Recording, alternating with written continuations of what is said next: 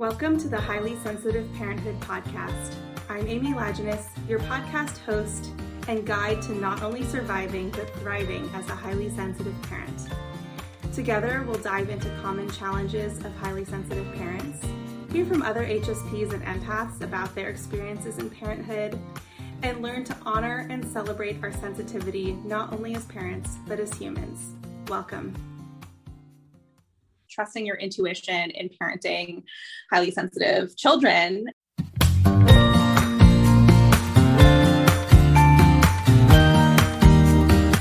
Well, welcome, Lauren Hunter. Thank you so much for being here today. I'd love to hear a little bit more about you professionally and what it is that we'll be talking about today. Awesome. Thanks, Amy. Thanks for having me. I'm a writer, communicator. I've been a PR consultant and an author most recently. So have done a lot of things. I'm also a musician, which I always did as volunteer. In the last couple of years, I've gotten to do that more as a profession. So I'm what they call a multi-potentialite. I don't know if you've heard that phrase. She's like, I have not, but that's totally me too. There's too many amazing, fun things to do in the world, and it's hard to choose just one. So I'm right there with you. Yeah. And I'm also a wife and a mom of 4 kids. So it's like, I forget like the biggest chunk of time is sort of devoted to all of that. And so, but it is totally a part of my identity. And that's why we're here to talk about intuitive parenting and HSP kids and all that good stuff. Yes. So you recently did a guest blog, and we'll be kind of expanding on that, on the topic of trusting your intuition in parenting highly sensitive children. And I'm guessing we'll talk a little bit about that from the perspective of, I believe both of us also being highly sensitive parents, which is another sort of added factor in that. But yeah, I'm so excited to have you on to just kind of share a little bit more about your experience and share the things that you've learned along the way as a parent of four children. Is that right? And having your older children be, I believe, out of the house. So that's a different perspective than me. I have a 5-year-old and an 8-year-old, and I'm still very much in the thick of it. Totally. As a mom. So yeah, thank you so much for introducing yourself. And I'd love to spend some time just learning about how you discovered that you are a highly sensitive person, because it's not something that everybody knows about. Some people have some confusion about the trait. And I think for a lot of people, when they find out about it, there's a sense of, okay, like this clicks. I understand something important about myself, and then can sort of take these steps to attend to my unique needs and my own unique strengths. So I'd love to hear what your journey was around. I would love that. And that ties into another thing that I didn't mention, which is I've been a writer and a blogger, and I started hspjourney.com. I think about 1.5 years ago. I have to look at the date when I started it, but I am all about the journey together. I love that as my author tagline. And so this journey, it takes each of us like on our own path, and you're going to have different facets of things that you love to do and the ways that you serve people. And so for me, definitely there was this intersection of understanding myself, as you know, and you've probably talked about many times, like us HSPs, like we have this like deep yearning to fully understand our identity. And many of us, like, we're not parented the way that we needed to be parented as kids. Yeah. So there's a lot of like restorative repair, therapy, trauma, things that my story includes some religious trauma coming out of a religious cult that I was raised in. And so mine is a little more like complex, which is not like an official term, but everyone understands that when you have multiple areas. So that intersection of identity and trying to parse out like, who the heck am I and what makes me tick? And I think that it seems to be that many HSPs are very, very interested in that, and kind of the self-help and interested in the way our brains work and how we tick, and then looking at the people around us and how we can interact with them and how we can achieve our goals. And it's multi-layered. So for me, like I had done Myers-Briggs and was into that, INFJ, that you learn you're like this tiny little percentage, and then always professed to be sensitive, but it wasn't something people like, you tooted your horn about it. I came up kind of in the generation where people, you're too sensitive, like stop crying. Your dad's telling you, you stub your toe and you're crying and shake it off, walk around the living room, you'll be fine, And so many of us can relate to that kind of harsh parenting, typically from the dad, but it could be from the mom too. And had parents who were not especially tuned in to my needs, which is hard. Like it's super hard. If your kids are sensitive, I'm sure you have listeners who are like have sensitive kids who are not sensitive themselves. And then also people who are sensitive and have sensitive kids. Like it's all hard. You could also, none of you could be sensitive. It would still be hard. Like parenting is hard. Can I get an amen? Oh yeah, amen. That is very true. Yeah. But different, you're absolutely right. Different challenges and different strengths for parents who are highly sensitive and parents who are not highly sensitive, who are parenting highly sensitive children. They both are valuable. They're both needed. And I think it's just about learning more about yourself so that you can, and learn more about your child so that you can make the connection and the parenting and the parenthood journey the best that it can be for everybody involved. Agreed. So my story, I didn't come across the highly sensitive person trait and name until I was 40. So, and I'm 46. So that was 6 years ago. And it totally rocked my world. It was like, oh my gosh, like this is it. Like this is the explanatory factor that I needed to stop doubting. I love all the language around making sensitivity your superpower. And kind of have a graphic on HSP Journey with nature, and it says, be sensitive, be free.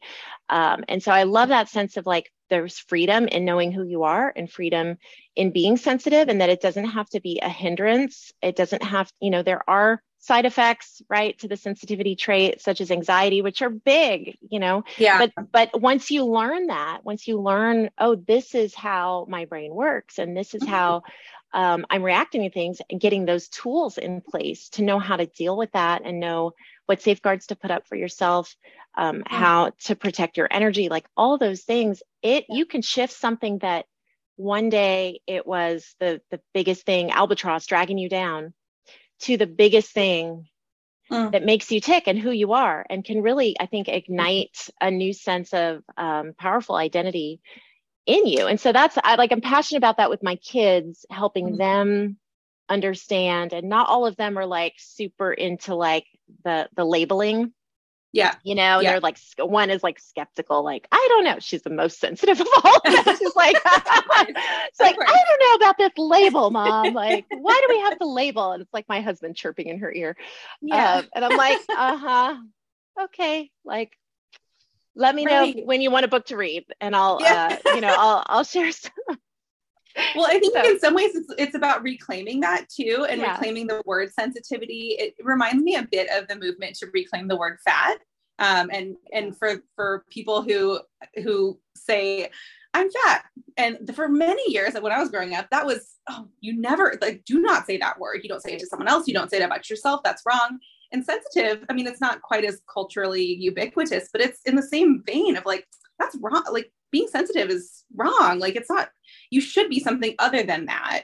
And I've kind of been inspired by the movement of people claiming fat as an adjective about themselves, and in the terms of sensitivity and being an HSP. And can we follow their example really in saying, hey, I'm sensitive, and not expect this, or would work with people when they have this sort of like knee-jerk reaction of like, that's bad, including ourselves, including our partners or family members, and our own kids too, that maybe there's some education to be slowly done with the people around us about, hey, sensitivity is, as you said, it's a superpower, it's a freedom. And yes, there are parts of being in the world that we live in that can make it very challenging to be sensitive, but there's also so many gifts that we have to offer ourselves and the people around us, and the world at large, that sensitivity, one of my favorite facts about it is that it's actually evolutionarily conserved. So there's a reason why 15 to 20% of the population is sensitive, because has been helpful throughout human history to have a contingency of the population that has this level of sensitivity. It's good for humanity to have sensitive people. And I love that. It felt very validating when I learned that. We probably kept people alive, like during the prehistoric era, right? Like we're hearing the footsteps like 10 minutes before the lions or whatever, like about to approach. That's exactly it. Guys, I hear something. They're like, no, really, they're coming.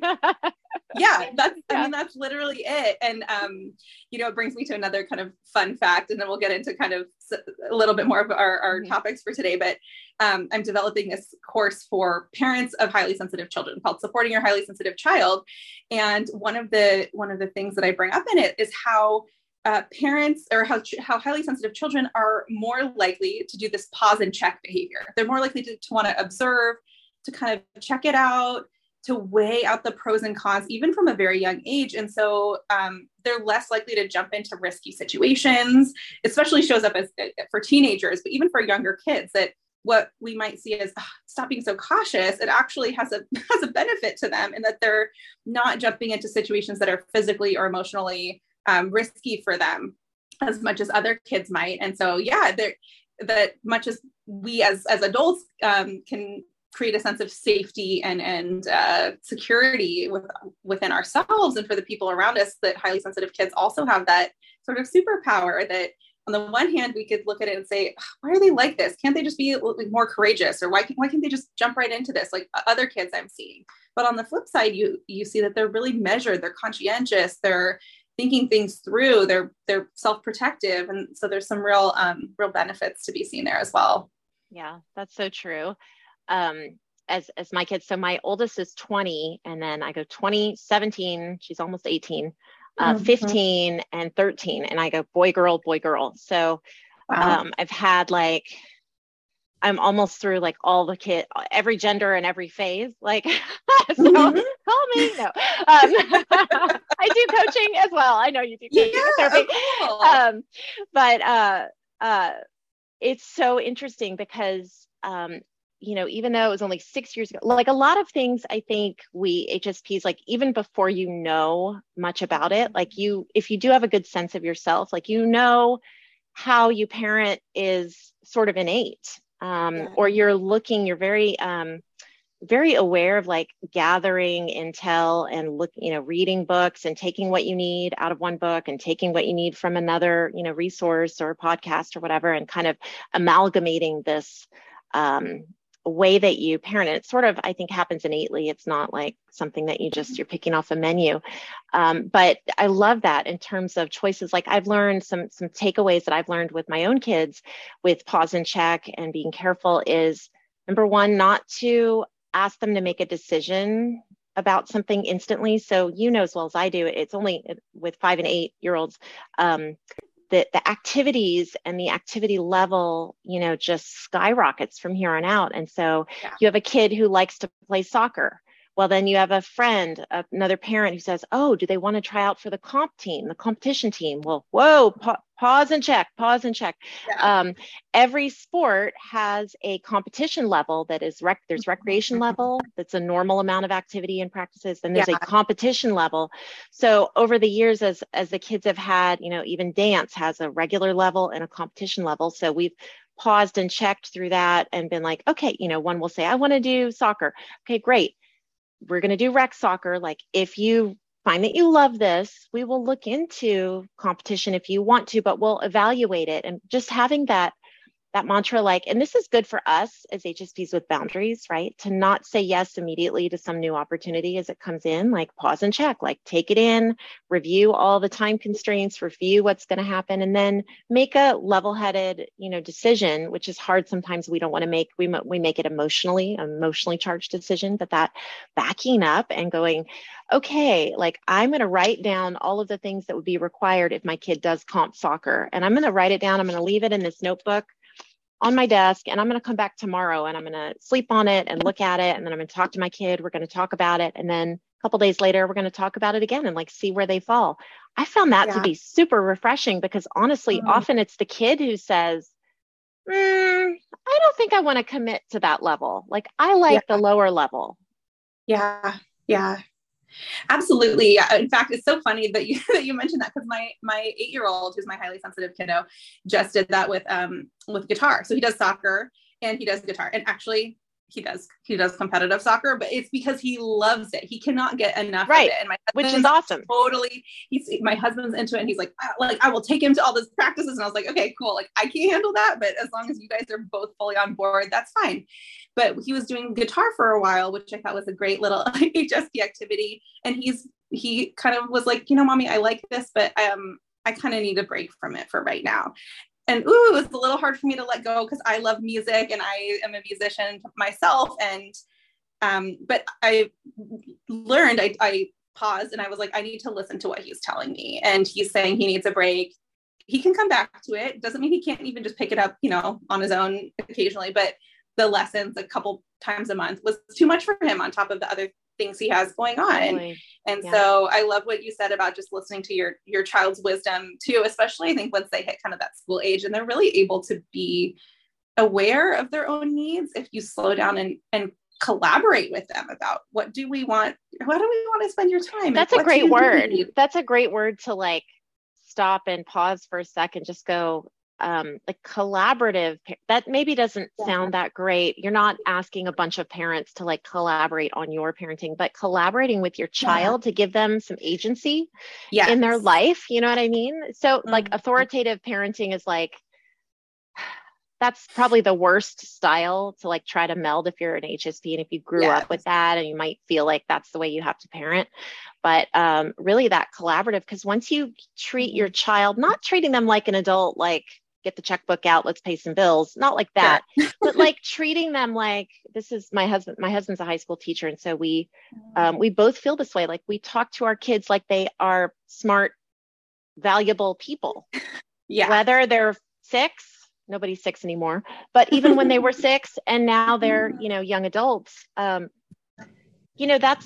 how they become good decision makers eventually. Cause like, we're not just raising, and I think it's hard sometimes to lose sight of that, especially like me, I had a bunch of little kids, a couple of years apart. And so you lose sight sometimes that the end goal is this well-adjusted adult who becomes an adult friend. You become a parenting coach. And then that parenting coach, you eventually become a parenting friend where you are more of an equal with your kid.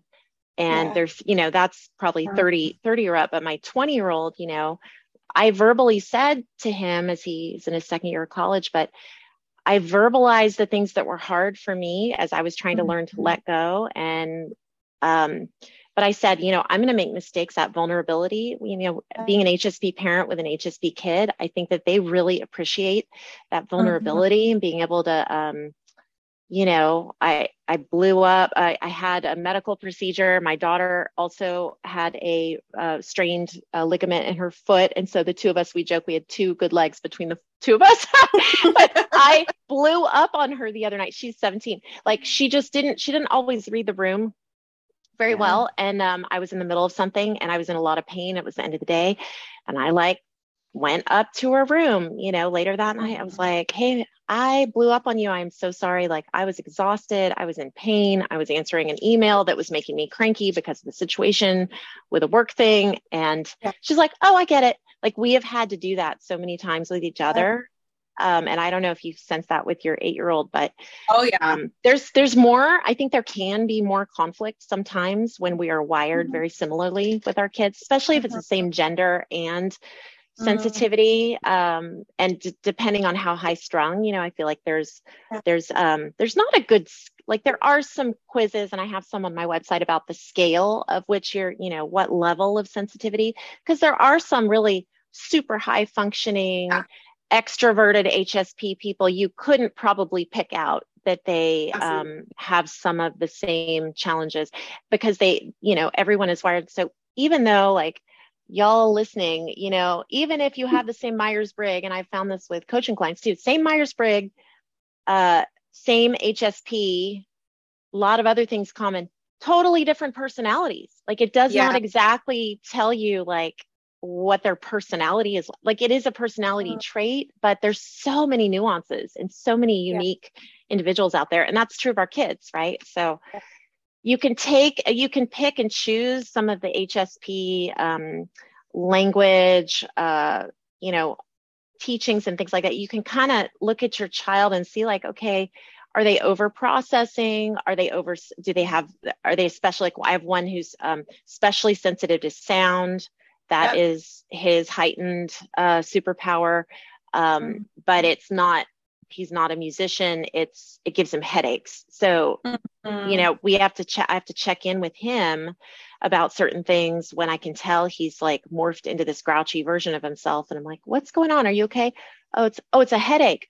Oh, go up. Like, you get a free pass. Go up, tap out, go in your room, be quiet. You don't have to participate. You don't have to, you just have to know what's making them tick. So, So do you want to talk some about the intuition elements that go with that article that I read? Yeah, absolutely. I'd love to. So I feel like we kind of like organically talked about some of the challenges and some of the gifts of having a highly sensitive child. And I love that you just named that, kids are unique and parents are unique too, right? So part of the intuition, I think, will be just coming at parenting and parenthood from that framework that it's not a one size fits all journey. And that part of it is getting to know yourself as a parent and your own needs. And part of it is getting to know your unique child and observing them and helping them put names to their feelings and their needs over time.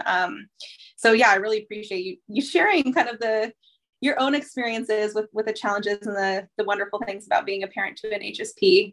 But yeah, let's move into some of the intuition piece, and moving. You mentioned in the blog that you wrote about needing to move away from comparison and needing to move away from kind of exclusively looking outwardly for solutions. And that's not to say that, we are talking about it. Like, hopefully this podcast is helpful. Yeah, it's a resource. Right? Like, this podcast is a resource. Yes. Right. So definitely not like abandoning outside resources or supports, but just taking it with a grain of salt, and learning that you're going to hear professionals, you're going to hear writers, you're going to hear podcasters telling you things that probably are going to be a vast spectrum of, hey, this is how you should do it. And that, I think, one of the most important things is, knowing when to disregard, knowing when to say that might have worked for you, but that's my child's different, or our situation is different, and we need to do things in this way. And I think especially if you are a parent who's highly sensitive yourself, that I've noticed HSP parents tend to really hold on tightly to what other people say is the right way, in quotes, to do things, and have a really hard time just listening to themselves, even though, and I'm sure you'll get to this, but even though their intuition is usually so powerful, it's hard for them to actually follow through on it, because there's so much noise coming from outside about what they should be doing. You bring up a really interesting and valid point there. Something that I've thought a lot about too is boundaries. So I feel like I've been working my whole adult life to like reclaim boundaries, or relearn or understand better boundaries. And there is like a lot of intel about like HSPs not having the best boundaries. I know Julie Jelland has done a ton on that.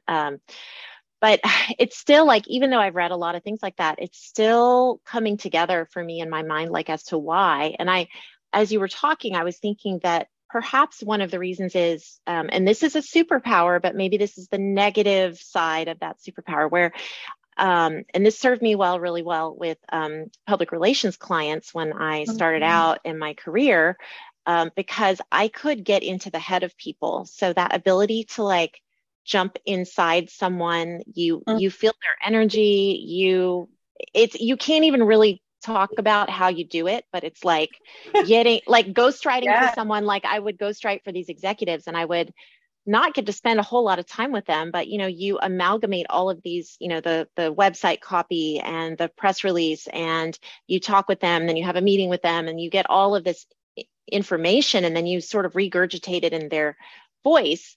And so that happens naturally. And it's not something you can yet that empathy. So it's like, so I don't know, it feels like something related to that ability to like tap into the brain of someone else that makes us feel like, as we're listening even to a podcast and we hear people talk and we resonate with a couple of things, and then we think, oh, my brain does this, I don't know if yours does, I'm just like them, or they're just like me. And so sometimes if you're already thinking in that mindset and then you get to a point of recommendation where it's maybe not going to fit your family, you're like thinking, oh, we're totally simpatico, like this is totally for me. And so I think that trying to figure that out, like, oh, I can relate to 5 or 6 things this person has said. And I've even felt that with you as we're talking and communicating. Oh, this is somebody who gets me. Oh, this is somebody who, shares similar interests. And that doesn't mean we're naturally going to agree on every single parenting style or, coffee selection or whatever music choice or whatever. Right. So, but there is that natural innate sense in me to like link up with someone and then feel like, oh, we have to have everything in common. And we don't. Like, we can have 2, and this is true for anyone, you can have 2 or 3 or 4 things in common with a resource or with a person or with a group. And you could say, oh, I appreciate these 3 or 4 things, but then there's 2 or 3 things that I really don't like and don't agree with. And that's okay to live in, accept the tension of those things. That's where I'm working on improving, because the tension I'm not so good with. I feel like peace and harmony all the time in every corner of my life should be the way that we're all aiming. But that, as I get older, is not a reality. And so then experiencing tension in a couple of areas, even with kids, even when you're like, hey, I think this is best for you. And that's another area that's super hard for HSP parents, because we want to link, we want to feel connected. And when you have to discipline, there is a disconnect, like it can disconnect you for a little while. That's where, you have to drop the hammer on someone who isn't following through with whatever you ask them to do. Like, don't bend over backwards and let them get, they're kids. Kids have to learn how to be obedient. So you can have that tension, and that's where like that relationship with your kid, like you can be their parent, love them 100%, appreciate their sensitivity. You can be mostly sensitive to their needs. And at the same time, you could say, but you also need to go to bed by 8:30. The light needs to be out. Or there'll be a consequence tomorrow. Ooh, no screen time tomorrow. I held that over one kid. Loves SpongeBob. No screen time tomorrow after school, before she got a phone. But it's very nuanced and it is complicated, but I don't want to say the word complicated like, oh, be afraid. Because there's beauty in complicated things, and our parents experience that with us. And we in turn it's a privilege, right? To parent these kids. It doesn't last forever. So, I mean, if you're sitting here thinking, oh, I remember 5 and 8. Yeah. You're thinking, I've got a lot of elementary school years in front of me. Yes. It does go. Elementary drug on for a little while for me, because I have 4 of them go through, but it does speed up.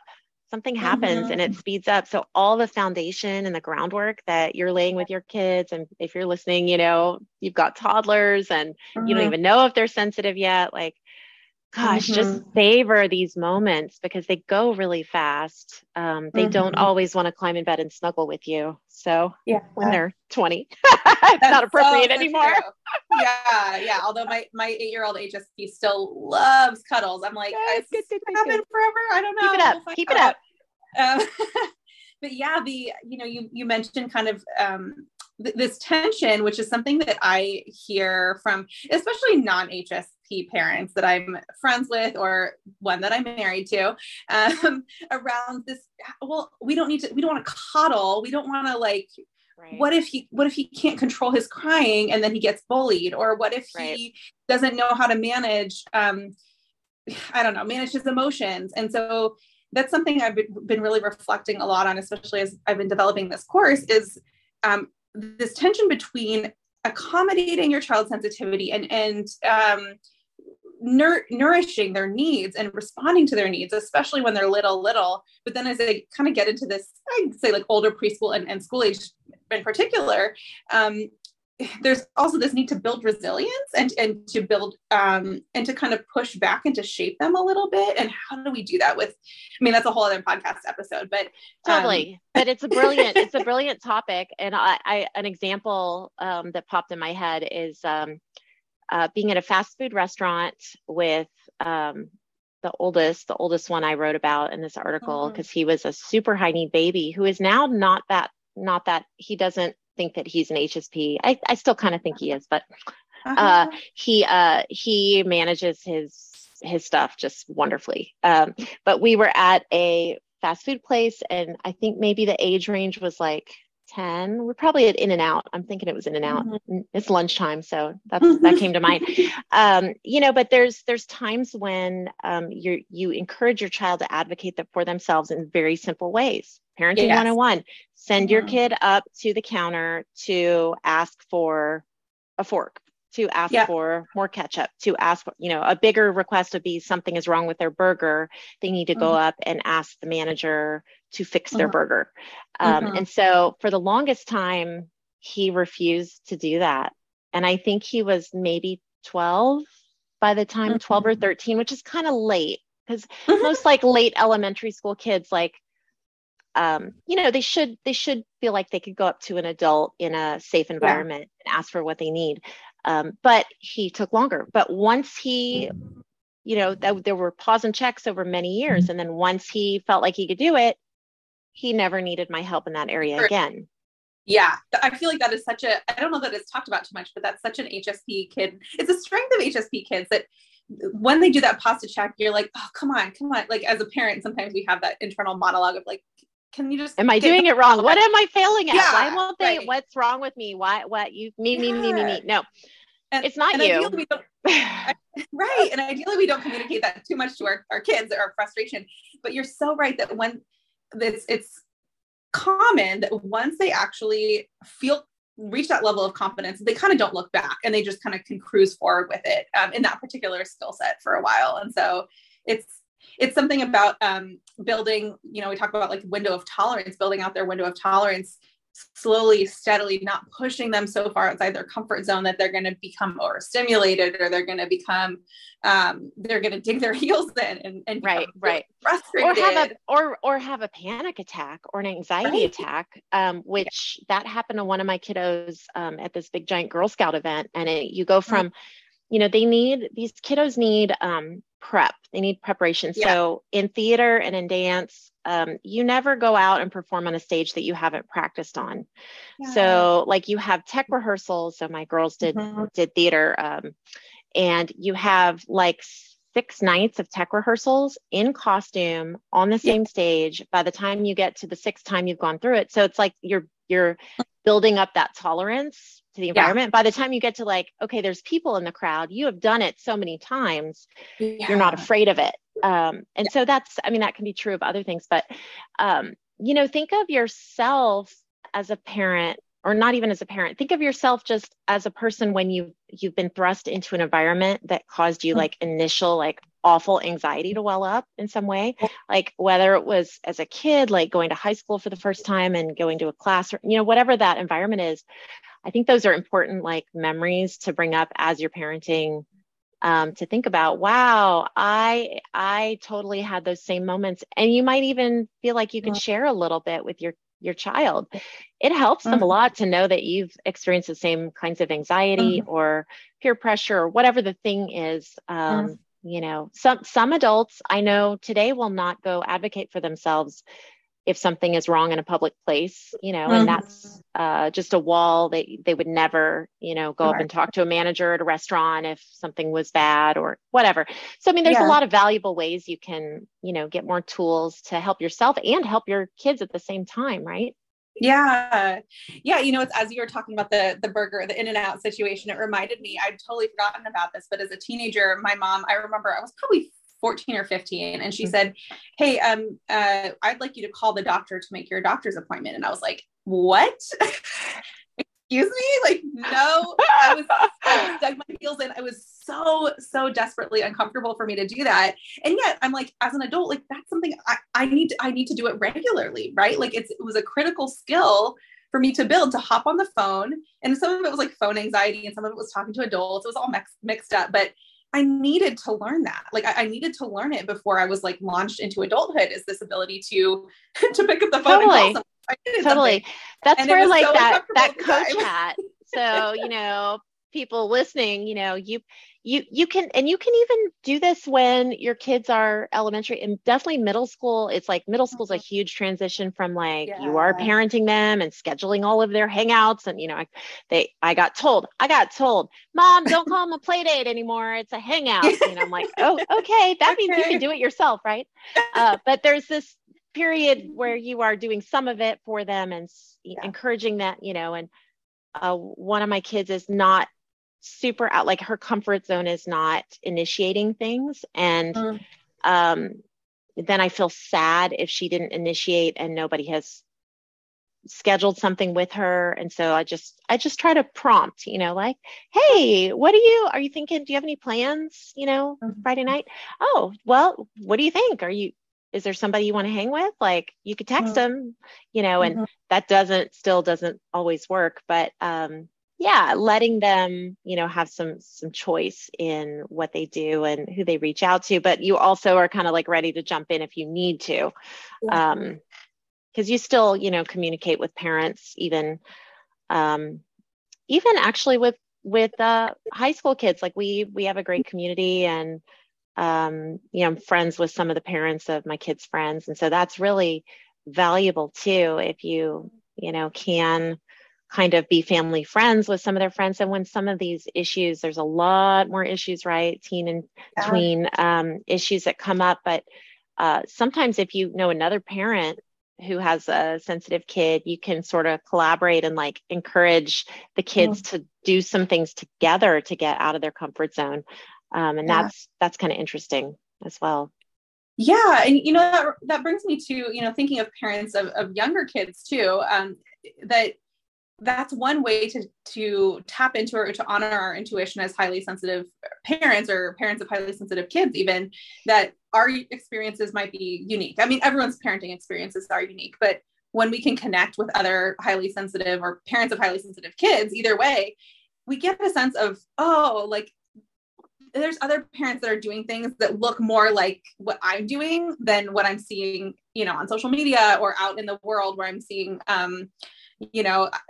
this other mom who's taking her kids out on outings every single day of the week. And that doesn't work for me. And I feel bad about that. But, there's this other parent over here who's also doing that, who feels the same way. And I feel like that's one of the reasons why connecting with other HSPs or parents of HSPs is so helpful, is because it gives us permission in some ways, or it gives us more permission to follow our intuition, because the intuition is there, right? Like you mentioned that several times in the blog, that your intuition was kind of like a through line in your parenting, but it took some practice. And I totally resonated with this. It took some practice to actually follow through with it, and to discard some elements of parenting, or some parenting advice. Or it reminded me of, there's a book about, I think it was about breastfeeding, that I read before I had my first kid. And it was so intense. I did end up breastfeeding both my kids, although it wasn't an easy journey, but it was so prescriptive and so rigid and so intense. I think I literally threw it. I think I recycled it. I'm eco-friendly, but I was like,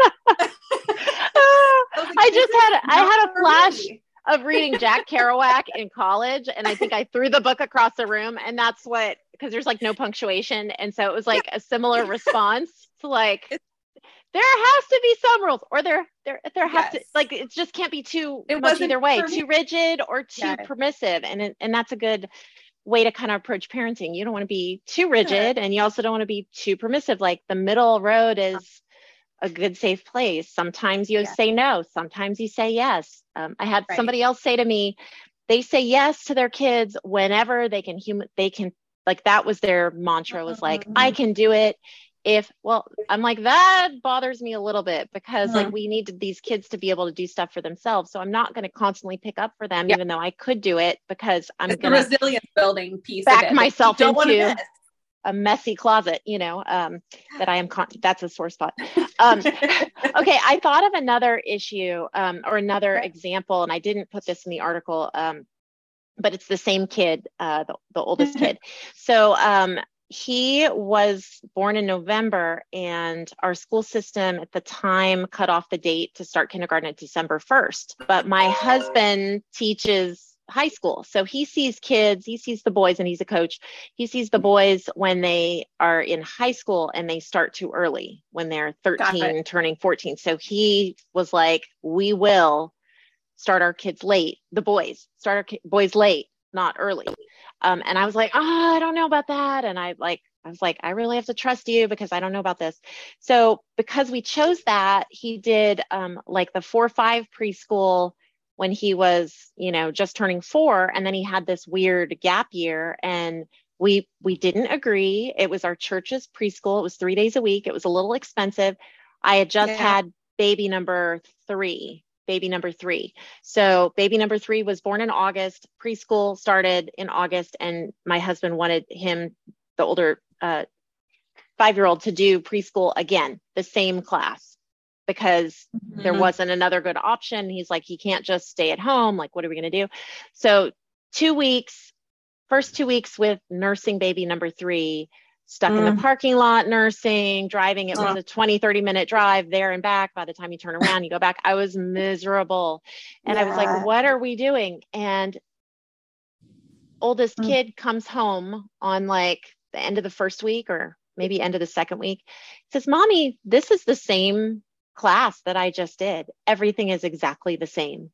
He's like, I don't think I need to do this same class over again. Wow. I don't want to do it anymore. And I was like, are you serious? Yeah, I don't really need to do this anymore. I already did it.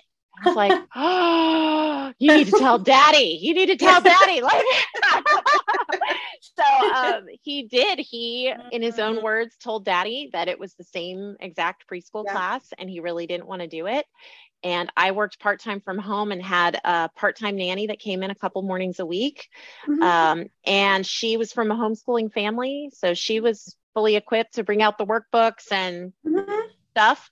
So my husband let us quit the preschool. I was like, so happy. But we really trusted our 5-year-old. Like, he verbalized what he needed. And it was what I needed, but I didn't tell him. I did prompt him to tell me why you didn't like, I didn't try to extrapolate that from him. I just asked him how it was going. And so that was a really great example of, like, it was intuitive in me, but I was honoring my husband and what he wanted.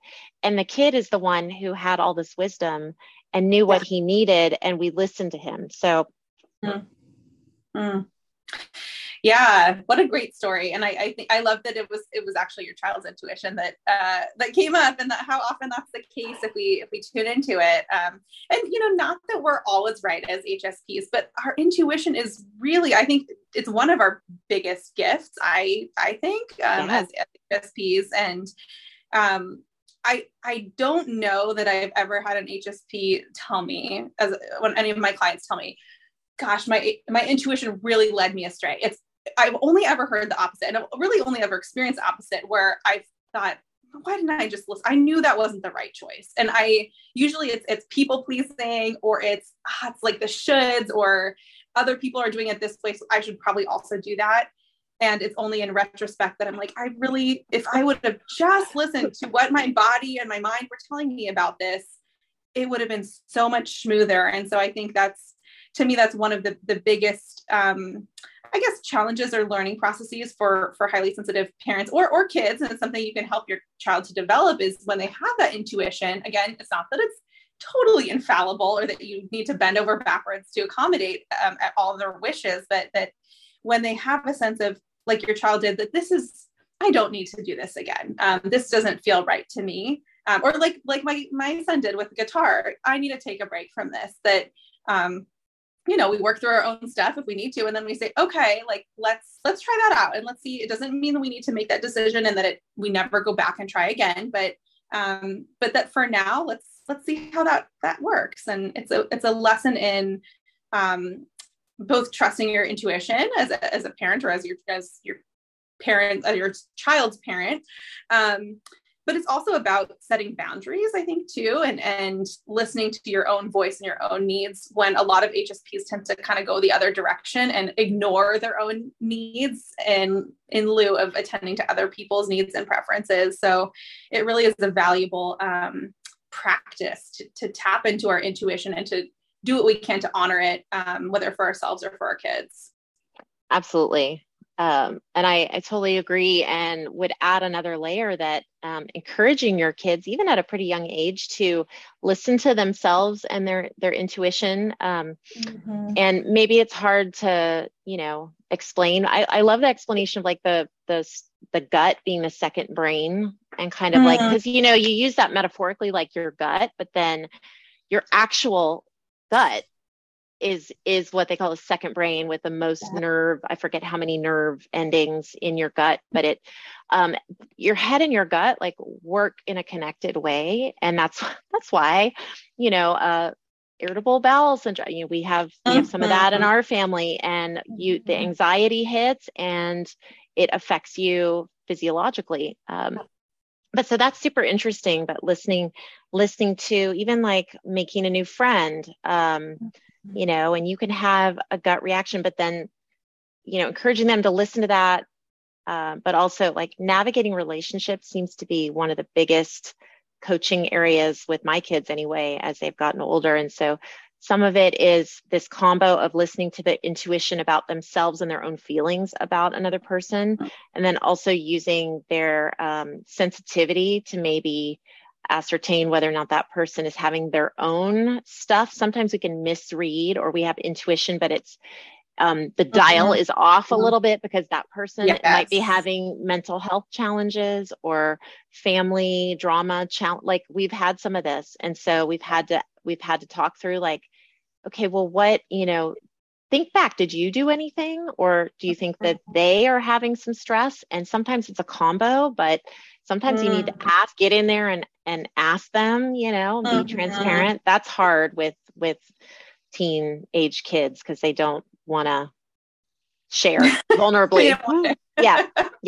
But the boundaries, what's my, like the picket fence around my house, like what are the things that I'm responsible for? And so as I've learned all, things through my own life, I try to share them with my kids, like little nugget sizes, is like, okay, what's in your yard that you can be responsible for? And if the other person is like being mean to you or acting crazy and you don't know what caused it, like you can ask them, but at a certain point, you are responsible for you and your feelings and your emotions, and you might need to just pull back a little bit and pursue another friendship. And that's difficult too. Yeah, that is really challenging.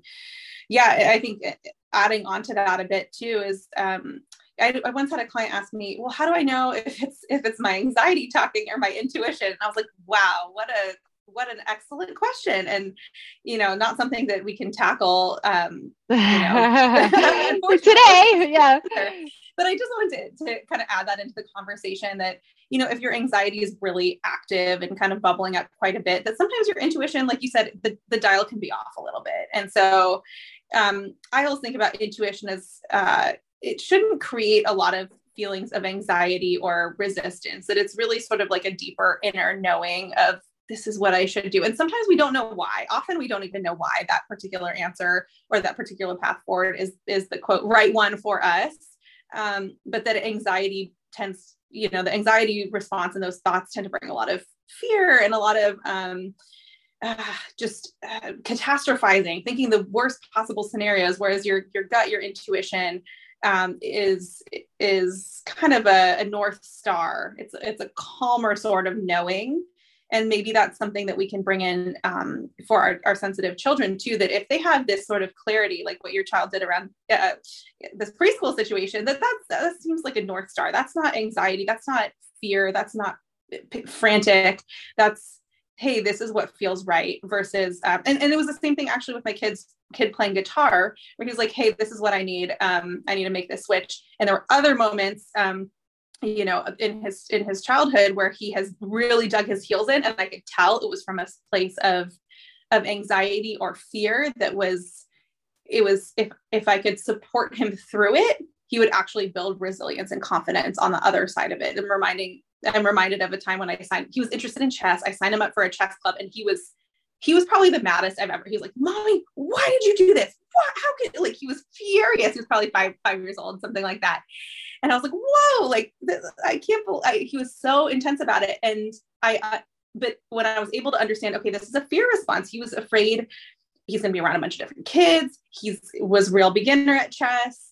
It ended up being like an outdoor class. It was during COVID quarantine, so we were outdoors, and it was a really small group of kids. And I ended up saying, "You know what, Mommy, you expressed interest. I already did sign you up. We are going to go." So I put a boundary there. I said, "This is happening, but like, you can sit on my lap. We can kind of sit like, a few feet away from everyone else on the grass, and you don't need to participate the first time. You can just kind of watch and see how you feel." So that's, to me, an example of sort of honoring I guess it's also a window of tolerance, but honoring his comfort level, but also saying, "Hey, this is something that I need you to learn. I need you to expand your comfort zone." And that's great. You did great. That's great. Awesome. That's so great. Just offering to be there with him, and like, hey, you can, if your child is little enough, you can sit on my lap. Or an example of like an older child, like my daughter didn't feel comfortable going into dance alone for a while when she started, or going in and asking at the counter for something. So it's not that big of a deal. It is kind of annoying as you get crankier with multiple kids. You're like, do I need to get out of the car? Like, if I didn't have to get out of the car, I'm happy if I don't have to get out of the car. But you can honor your kid. It's not that big of a deal. It's an extra 2 minutes of your time to turn the car off and go in with your child, and you start something new. It's a little thing, but just try to think back to yourself when you were that age. And I mean, when I think back to myself at a lot of different ages, I just felt alone. That is the resounding feeling that I had. And so that prevents me from, or I shouldn't word it that way, that encourages me to do a lot more things that I would prefer not to do, because I want my kids to know that they're not alone, and that I've got their back, and you've got your kids' backs, to sit there and let them be, and then also, if your child came to you after that and said, "Yes, this is okay, but I don't think I like this very much, and I don't really want to keep doing it." If you didn't spend $1 million to do it, like, it's okay. You can let it go. So allowing them to quit something that they are no longer interested in, or put something on hold. And I do that with myself too, because my go-to will be that if I sign up for something, I have to stick with it. I have to finish. I have to continue. I have to, no. Newsflash. You're an adult. You can do what you want to do. Even if you paid for something and you don't get a refund, you can still quit it. You don't have to finish. So that's a whole different podcast, but. Oh yeah, I totally resonate with that. I feel like I'm still on the process of learning that myself, but it's an important lesson for highly sensitive people. So, well, let's, before we wrap up, do you have any other sort of parting words of wisdom for highly sensitive parents, or parents of highly sensitive children, either one, who are looking to tap into their intuition? I think the biggest thing that's made a difference for me is giving myself the freedom not to make a decision right away. I don't think I'm bad at making decisions. I think there's a tendency to put a label on yourself, like, "Oh, are you a bad decision maker? Are you a slow decision maker?"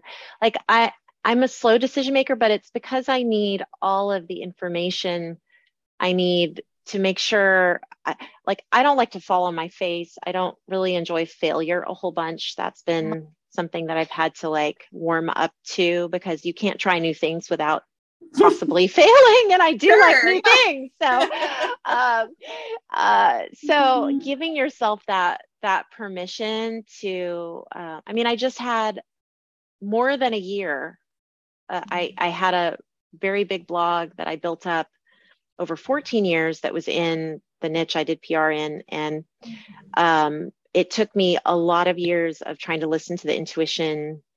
And for me, I'm a Christian, so I feel the intuition also as like God's voice And that sense of like connection with spirituality. So there's that sense too, like if that piece fits for you, you can be praying about the intuitive thoughts and feelings that you're feeling. And I don't think, it's not been my experience that God will tell you something opposite to what your innate intuition feels and your innate personality. Like those things would be congruous with one another. But I've just had like a really long period of time where I've been trying to seek out my own intuition, like to the point where I'm doing all kinds of things that I wouldn't normally do because it's like throwing spaghetti on the wall.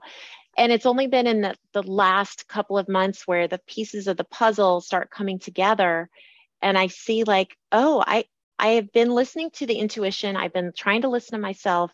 It's just slow. Like decisions come slowly sometimes. Things don't always come together fast. And this can be true as we're like raising our kids and trying to be intuitive. Like you might have a child who doesn't really have any interests outside of school. And they don't really know what their interest, and you might have questions like, how do I direct this kid? Or, am I there for them enough? I mean, all these questions, just maybe sit with that tension and like hold whatever that question is that you need an answer to.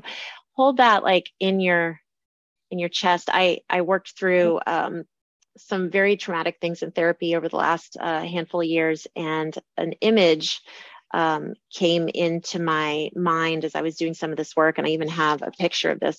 So those of you who are on the video, it's a picture of a trophy, like a trophy cup, like a gold trophy cup. And the image that came to me was that my soul and my heart, and if you want to throw your gut in there too, you could, is like protected by this incredibly valuable gold cup. And that nobody can permeate that, and that it's my own sacred space to like hold on to. So that's like where the intuition lies for me, is this very sacred space. Like even your partner can say things that aren't helpful. Be careful how you bring them into that, wait until I found it helps if I gotta have things a little formulated before I absolutely ask open-ended questions about giant things. So that, focus on your intuition as a part of who you are. It's like your identity and your soul and how God created you. And it's like a very sacred thing. So that would be my takeaway, is like, we each have the opportunity to like listen to this intuition more and tap into ourselves more. And it's a huge blessing and honor that we even have this like ability. Not a lot of, there are people out there who like, this is over there. This is not something that they think about. So we can like honor ourselves, and at the same point, honor our kids. Doesn't mean there won't be disappointment. Doesn't mean that we might choose to do something that backfires, because that's life. Right. There's permission given to make mistakes, but there's also a real, when I think the image of the gold trophy, or kind of like this chalice or this protection almost, there's this sense of protection, and like this is I'm allowed to feel this way, and that the things that are coming at me, whether it's parenting advice or social media, figureheads they're coming towards you. And this visualization of sort of like having a protection that says, you know what, that's okay for them. I don't need to judge, but what I am intuiting, or the way that I choose to move forward as a person, as a parent, might look different, and that I can honor that. I can protect that, and I can feel confident in, even if I stumble, even if I make some mistakes along the way, that I can really trust and learn to make friends with my intuition and my gut, my heart, my soul, like you said. That's beautiful. Make friends with it. Yeah, that's really nice.